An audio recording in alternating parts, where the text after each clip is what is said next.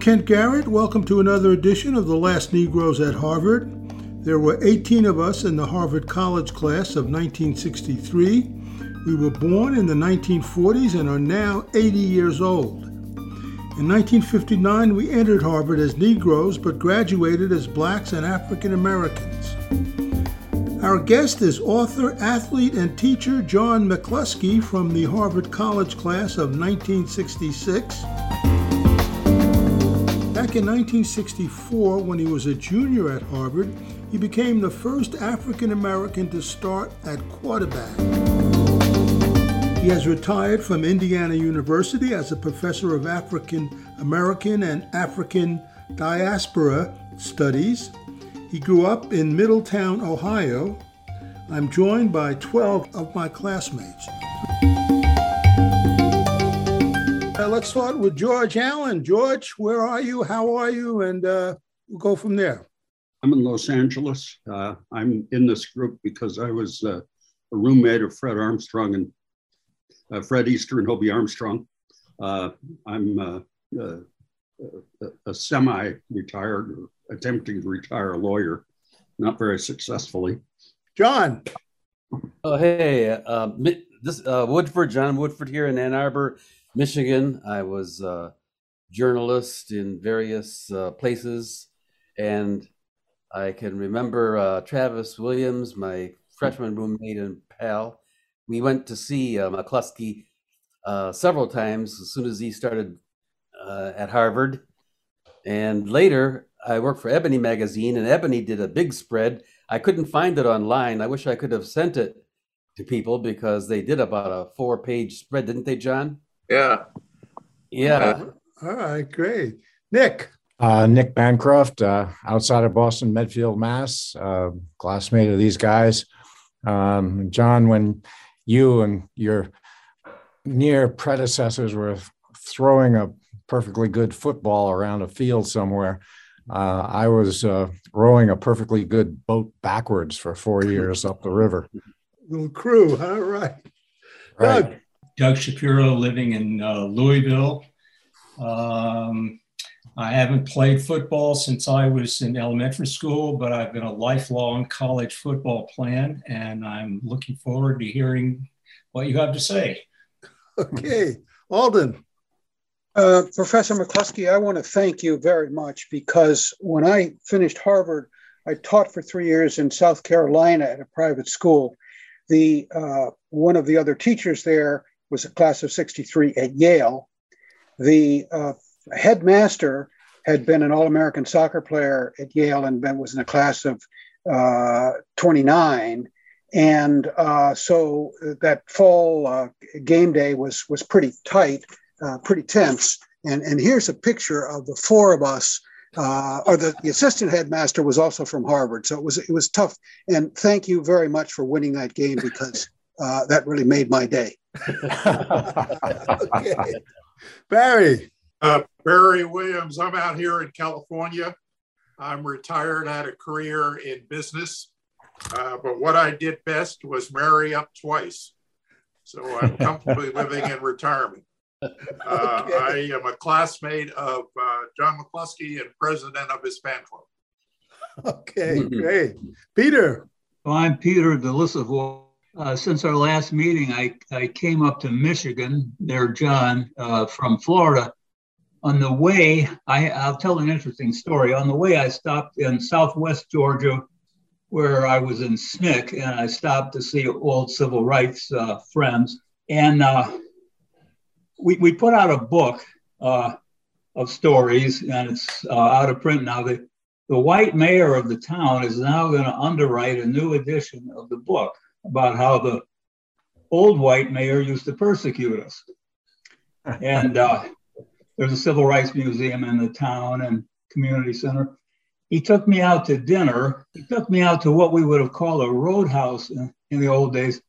It was just an unbelievable development. It was a whole mall that has been taken over. And there were nightclubs, restaurants, banquet halls, private rooms, pool halls. So the mayor and I walked in, and the first thing, a couple of guys walked up to us with the type of masks, that have the skull and teeth showing, scary. But they weren't going to enforce the mask mandate. They frisked us down to see whether the mayor and I were packing any heat. And then we met the owner of this incredible development. The labor costs are a lot lower down there, but millions of dollars been poured in there. And he's a guy from Kenya. All this money has come in from Kenya.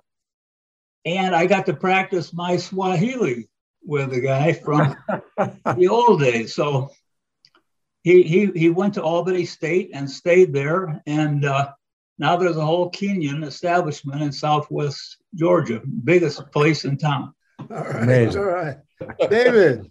I too am a classmate of all these guys. And I grew up in South America and live in Philadelphia and spent most of my career with public television in New York City and in Philadelphia, public television and public radio. Okay, Spencer. Hi, Spencer Jourdain. I'm from Evanston, Illinois, Harvard 61. And since then, I have been, first part of my life, as Barry talked about, was specializing in Black economic development.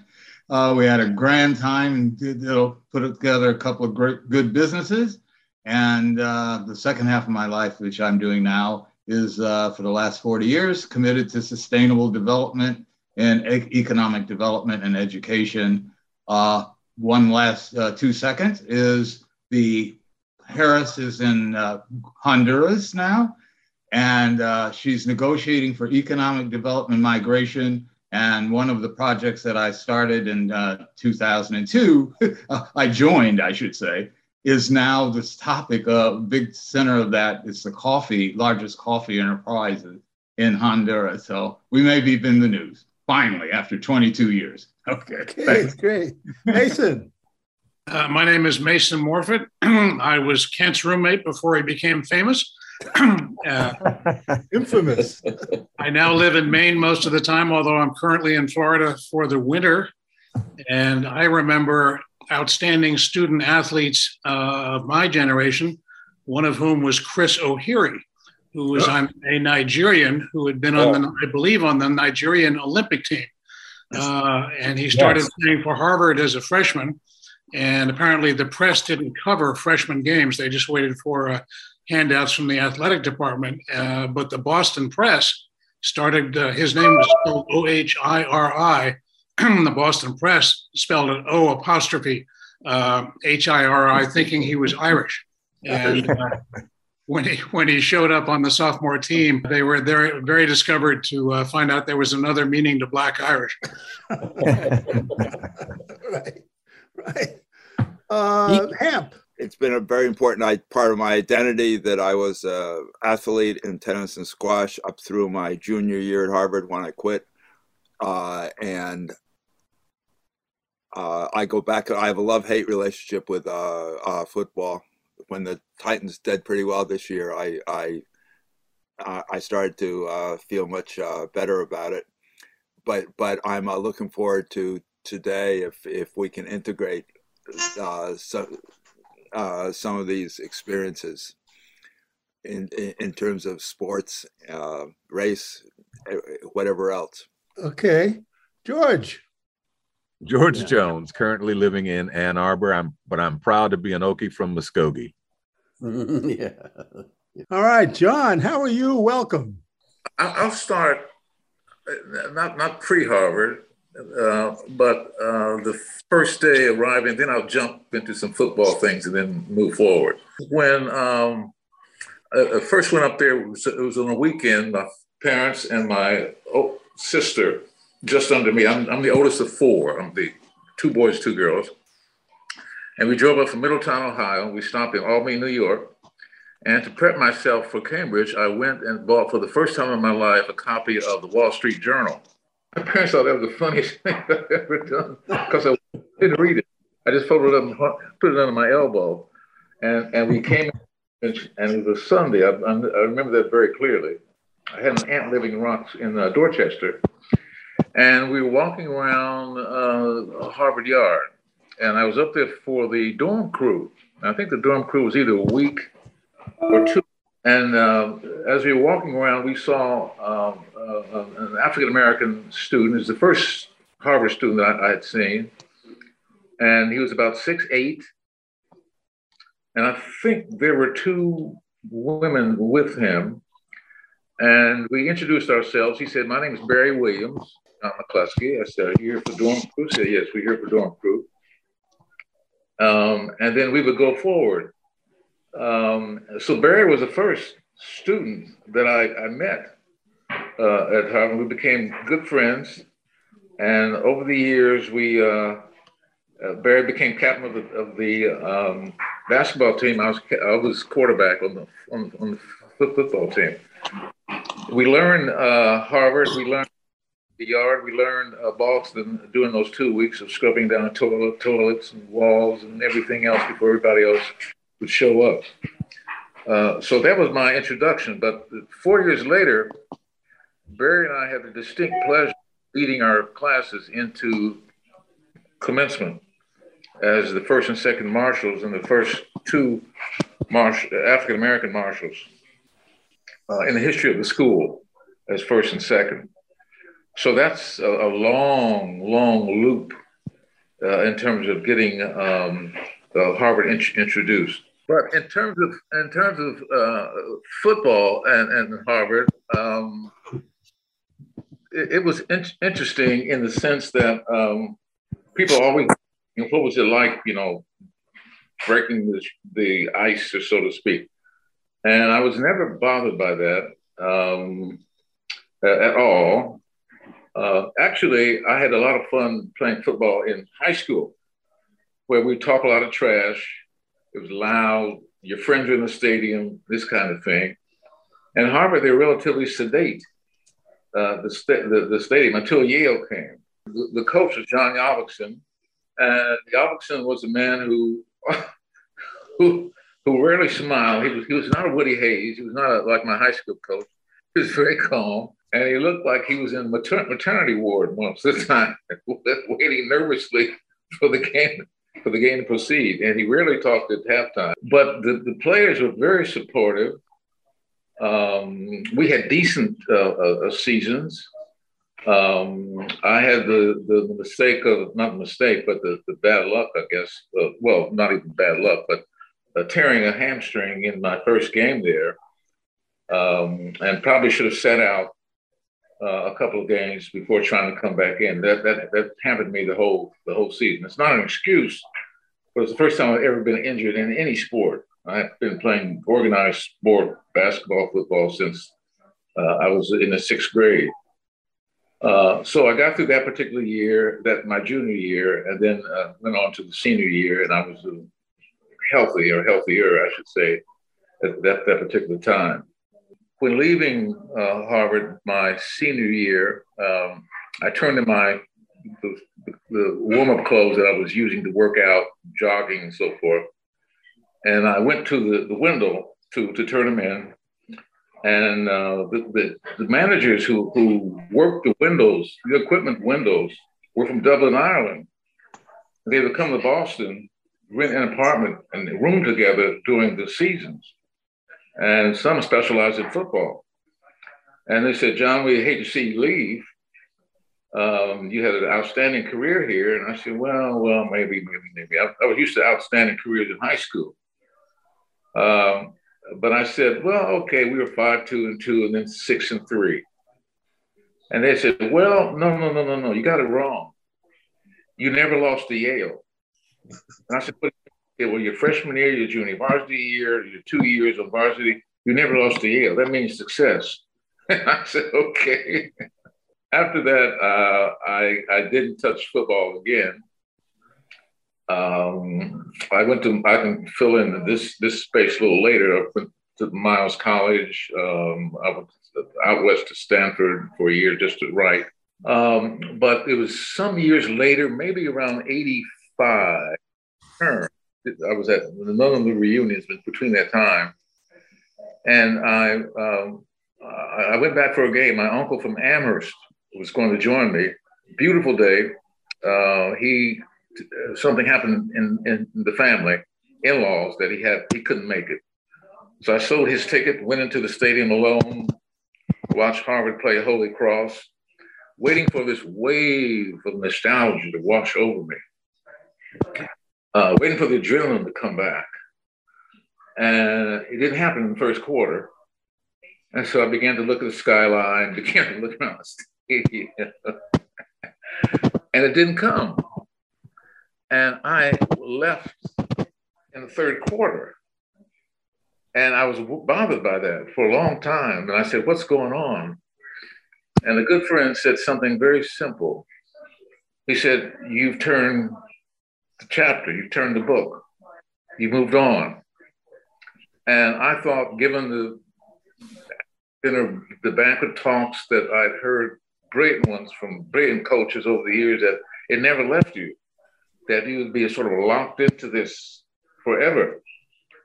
But this line, this very simple line was telling you it's time to move on. And that was a very poignant moment for me. As much as I love football, as good as football had been to me for many, many years. I'm still a Cleveland Browns fan, which means I'm an optimist. I continue to be an optimist in most things in terms of world affairs and many other domestic affairs. And I still enjoy the game very, very much. It's been very kind to me. I've learned that it was time to move forward. As far as writing is concerned, my junior year, a man named Alan Lebowitz was my instructor in an introductory creative writing, fiction writing course. And it's intriguing to hear his name these days, because one of his best students after going to Tufts University was, the niece of Donald Trump. And she has mentioned his name several times on the air about how inspired instructor he was for her. And he said she was one of his best students. But Alan encouraged me. I mean, the stuff I wrote was lousy, but he encouraged me, and I took an advanced writing course from Monroe Engel, in which I guess it was limited to maybe 10 students or so. And with that, I had enough, I guess, enthusiasm, inspiration to apply to graduate school. And I applied to one school only because I wanted to see California. And they let me in, no fellowship, no assistance until the end of the first quarter, where I guess either Wallace Stegner or Richard Scowcroft, the two instructors there, said, well, okay, we'll take a chance and we'll give him some money. And so I finished that first year without the degree, then went south, where again, the long arms of Harvard had beckoned me. John Monroe, dean of students, had quit, had resigned from Harvard, took a great deal of publicity, Time magazine and everything, to take over as, I think it was head of freshman studies at Miles College. And he had said before leaving, in a chance meeting in his office, have you ever thought about teaching? I said, no, I've never thought about teaching. And he said, well, if you ever do, call me. And I'll be down in Alabama, Birmingham, Alabama, and there might be a job for you. Then, to make a long story short, I was admitted to the VISTA program. Do you remember VISTA? It was the domestic. Yeah. I had an assignment to go to Baltimore. I was all ready to go, bags packed, but something didn't feel right. And I said, I don't feel right about this. So I called John Monroe and I said, look, I'll take a chance and if that job is still open, I'll come down. He said, okay, you got 3 weeks to get from San Francisco to the Bay Area to Birmingham. And I went down and taught the first class, had no pedagogy classes, thought about the two best teachers I'd had in elementary school, talked about Al Lebowitz. And I said, okay, I'll just bring all that together as a stew and use the best parts of them in my approach. And I loved it and taught for over 40 years, moving from Miles to Valparaiso to Case Western Reserve, to Indiana University in 1977. So that's a roundabout story. It leaves out the football phase, but I feel like I'm on the train looking at the station as the train moves away from the station. It's still a part of you. The memory of it is very strong still, but it's just a phase of one's life. Did you ever think about going pro? No, can't. That's in high school maybe, in college possibly. I'm a Johnny Unitas fan, Baltimore team. But around my senior year, I began to, I don't know how to put it, but the world was closing in. And there was the marches in the South. You pick up the New York Times, and there was another church being firebombed in Mississippi, Alabama. There are the movements that we hear. I saw Malcolm X, well, I think it was Leverett House, talk. I went to, Wilbur Jordan and I, a classmate, went to the mosque in Roxbury, where Lewis X was a speaker. He asked us after our third visit, you would make very good Muslim ministers, Nation of Islam. Have you thought about joining the nation? And I said, well, what's involved here? Well, you have to not have white friends, close friends. You can't smoke, do alcohol. Didn't do any of that at that time, at least. And you must give up pork. That was a deal breaker. Pork. So back to the point here, the world was closing in, and so my interest began to grow. I mean, I was still hungry to play the game of football. See that there were some other things to attend to. And so football sort of lost its luster. I did get a form letter from the then New England Patriots, but no, I didn't pay that much mind. So you mentioned that playing football against Yale was always something special. Well, my last game with Yale was at the Yale Bowl, and someone said, and I think at that time, a friend who does this kind of history said, "Wait, you realize that George Bush was a cheerleader of the game, and when you were bounced out of bounds, if you had knocked him down, we may have had a different kind of politics to emerge." I know nothing about Bush or the fellow who was I'm forgetting his name too. But at any rate, it was magic. It was exciting. We had to win. I guess it's like Army and Navy, or growing up in Ohio, it's like Ohio State and Michigan. It has that same kind of end of the season, or Indiana and Purdue. The same end of the season. Do it even if you had a bad season, a poor season. If you beat those guys, that you've had a successful season. This is Barry Williams. I have two questions, and answer one because we want to go around. But I'm very intrigued because someone asked me the other day, did you encounter any racial incidents when you were at Harvard?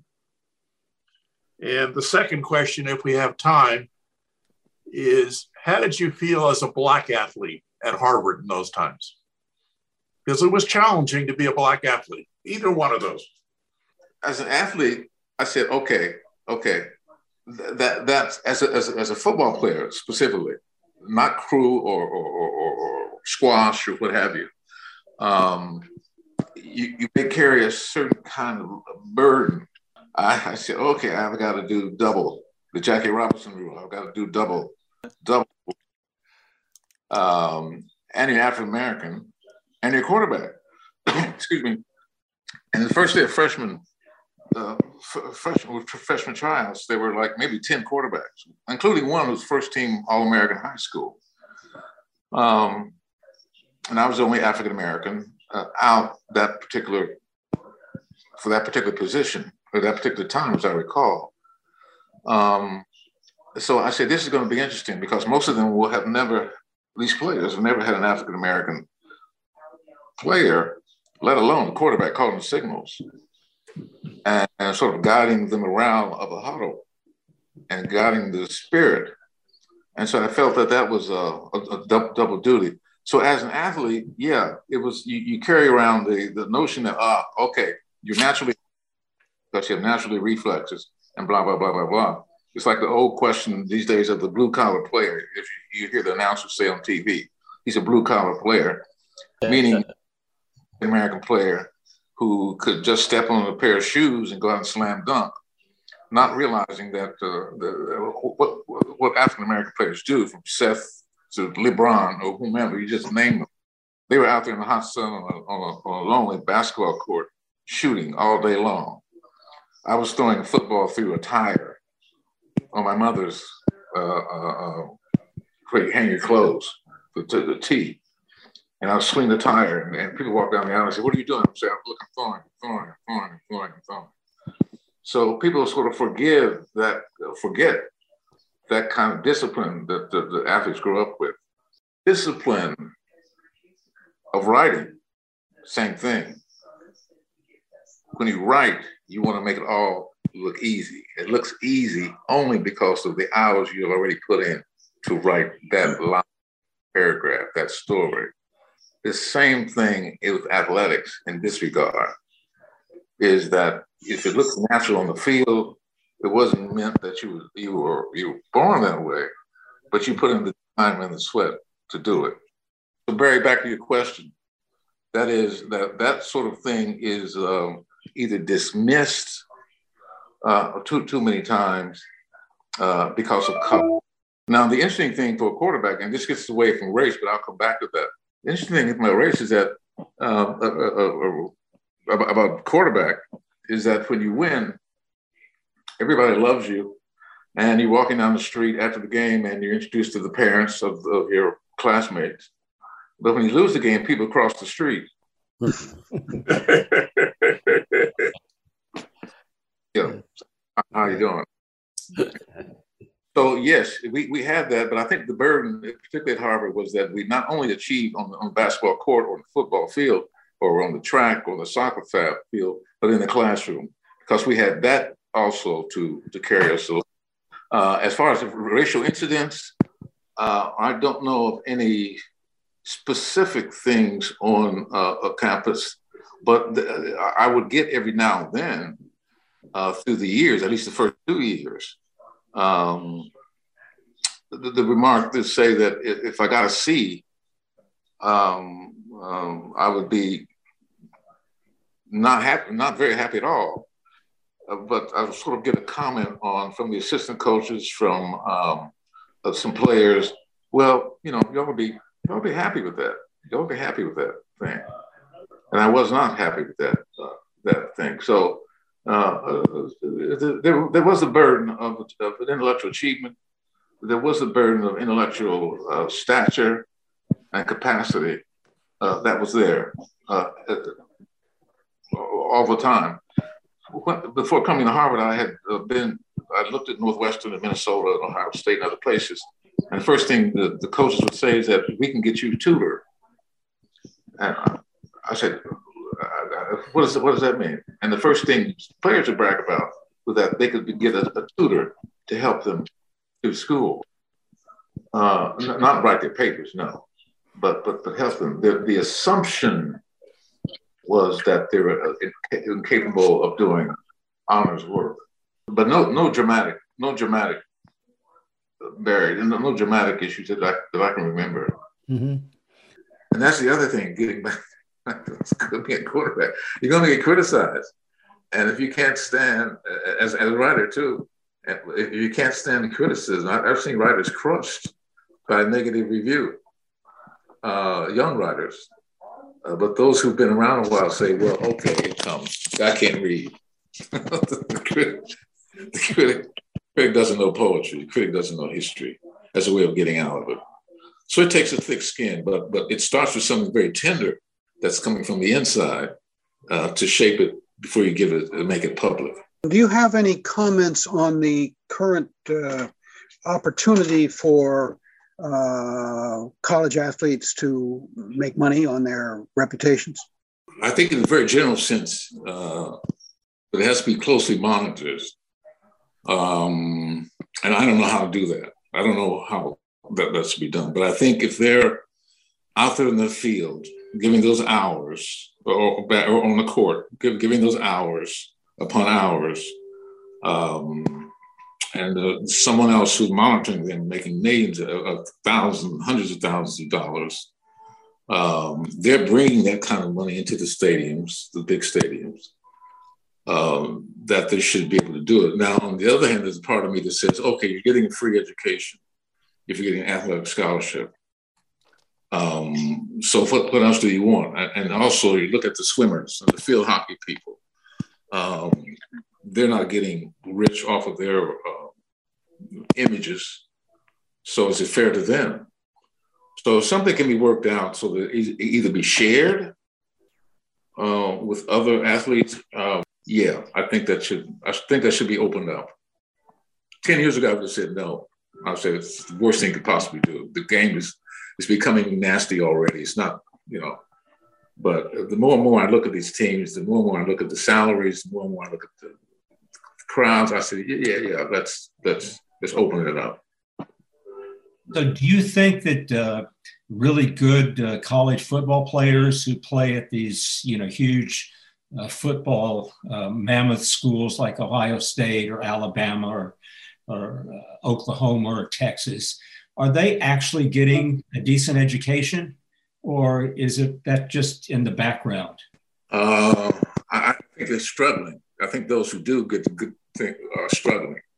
At Harvard, when I was in high school, visiting schools back then, I don't know if it's changed that much now. You were told what days to take your labs, your chemistry labs. You were told which courses to avoid. So this, that, and the other.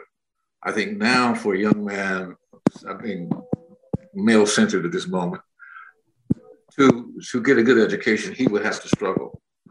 At Harvard, the pre-meds on the football team, they took organic chemistry when they could. They took the labs, and they did it. But to answer your question, no, I think the majority are not getting a good education. They do have an army of tutors who will help them through. I had an experience once. I was registering as an athlete, a very well-recruited basketball player, and he was walking around with the head tutor as if he was a Great Dane, like she was leading around a Great Dane on a leash. He looked at the description of the course and said, I want to take this course. And she said, no, I don't think you'd be comfortable there. He said, no, I want to take this course. It happened to be a course that I was teaching. And she walked away and sort of winked back at me and said, no, that's a McCluskey course. That would be too rough for you. So let's get you something else over here. And he said, no, I want to take this course. He took the course and did well. She knew him well enough to know that he did have the sort of motivation to do well. But she also confessed that she would have, anybody else, some of the others, would not have encouraged him to take the course. So that's just an example. But I think for Alabama, Ohio State, and I know I'm stereotyping. I know I'm stereotyping here, but from what I read from the students who come back to me or students who've gone into coaching, that no, if you take the easy route, you win the game. You may go to the pro, and the alumni will take care of you after you get out of school. If you don't make it in the pros, I think that's a waste of talent in many ways. The best, in my experience with recruiting, the best experience I had was I was all set to go to Northwestern on the basis of a conversation, a visit with Air Parsegian, who went on to Notre Dame. And Parsegian didn't say anything to any of the players that weekend about professional football. He didn't say a word about professional football. He talked about academics primarily and character. And he did something else I've never seen done before, heard afterwards. He had every player, the tackles, the ends, the linebackers, the quarterback, everybody stripped down to shorts and tennis shoes and a t-shirt. And we played basketball. This is for football. We played basketball. And they just watched. And what he was judging was athleticism, balance, teamwork, those kinds of things. But when we talked with us 1-on-1, 2-on-2, 3-on-3, he never talked about it because he knew the odds of getting to a pro contract. I think it was Arthur Ashe who said that the odds of getting to professional sports is like your odds would be better being a neurosurgeon. And I think he had it right. They're making them spend so much time now practicing and training and all this stuff. I can't imagine being in college and spending 4-5 hours a day on a sport and then thinking that I could do well with a demanding curriculum. There are some guys who are pretty much, maybe they're geniuses and they can do it, but most of the rest of them are regular people. You can't do it. There's no way you could do it. No, you can't. I mean, it's unforgiving, the schedule that they have. Mm-hmm. Even at Harvard, the interesting thing for us was that, okay, you play a game Saturday, Sunday was an off day, Monday you watch film, short practice, and then you had the other 3 days to do the hours. Our hours are shorter, but not by much during the week. There's 3 days before the next game. Friday sort of slack off, and then of course the game on Saturday. But if you were again get a pre-med, for example, if you did the lab courses, right? Oh, maybe I can push the lab courses off to the summer.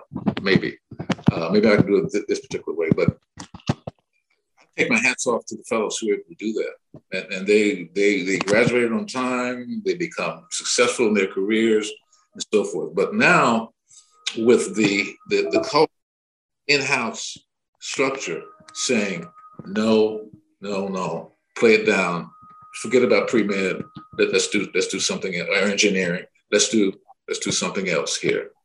Mm-hmm. Yeah, it's tough, but again, we're focusing on football and basketball perhaps, but the crew, the swimmers, they put in big time. Mm-hmm. Yep, they do. I mean, that's what Lowell Johnston, who was in our class, said for the book that we wrote. That crew was really the most difficult sport, and he said he ended up quitting because he said he would fall asleep in Lamont Library reading after a while, and he just went back to rowing for the houses. And he said that crew was just excruciatingly, difficult. Yeah. Yeah, so when you make that decision to do both, you need some decent tutoring about it. But interesting to me was I was able to visit Cambridge as a high school senior. That's a long story too. But Hobie Armstrong, I met in a room with I think there was a hockey player. I think it was a hockey player and a football player.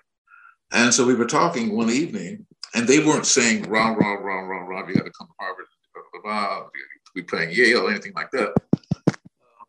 I think the hockey player had been an All-American athlete.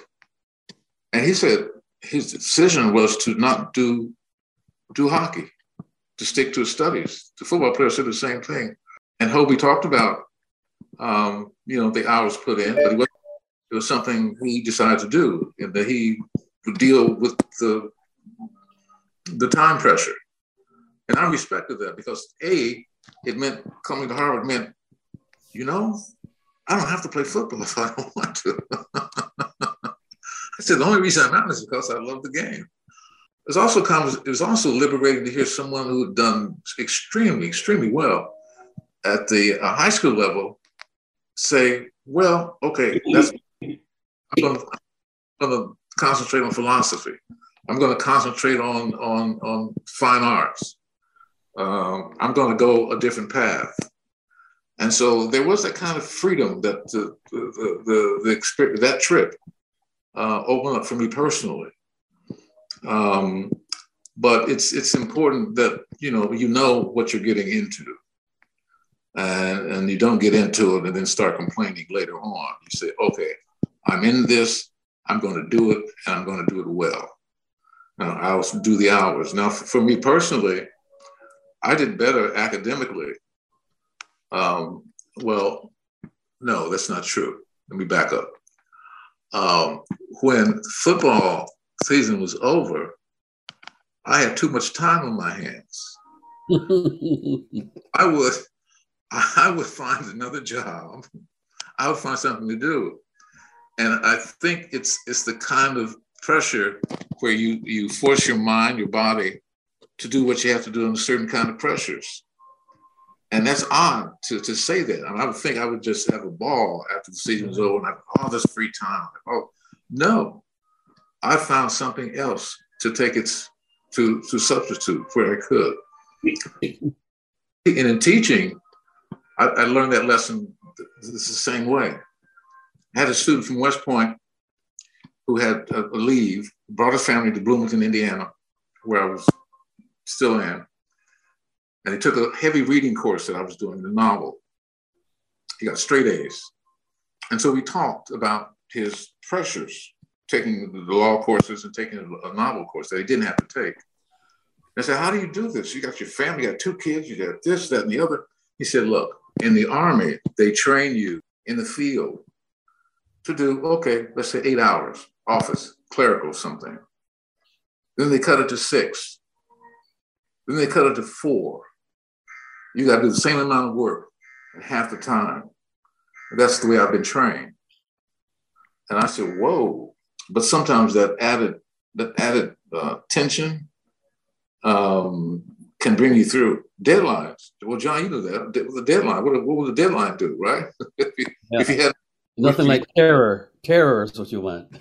I wanted to ask you one question about Rob.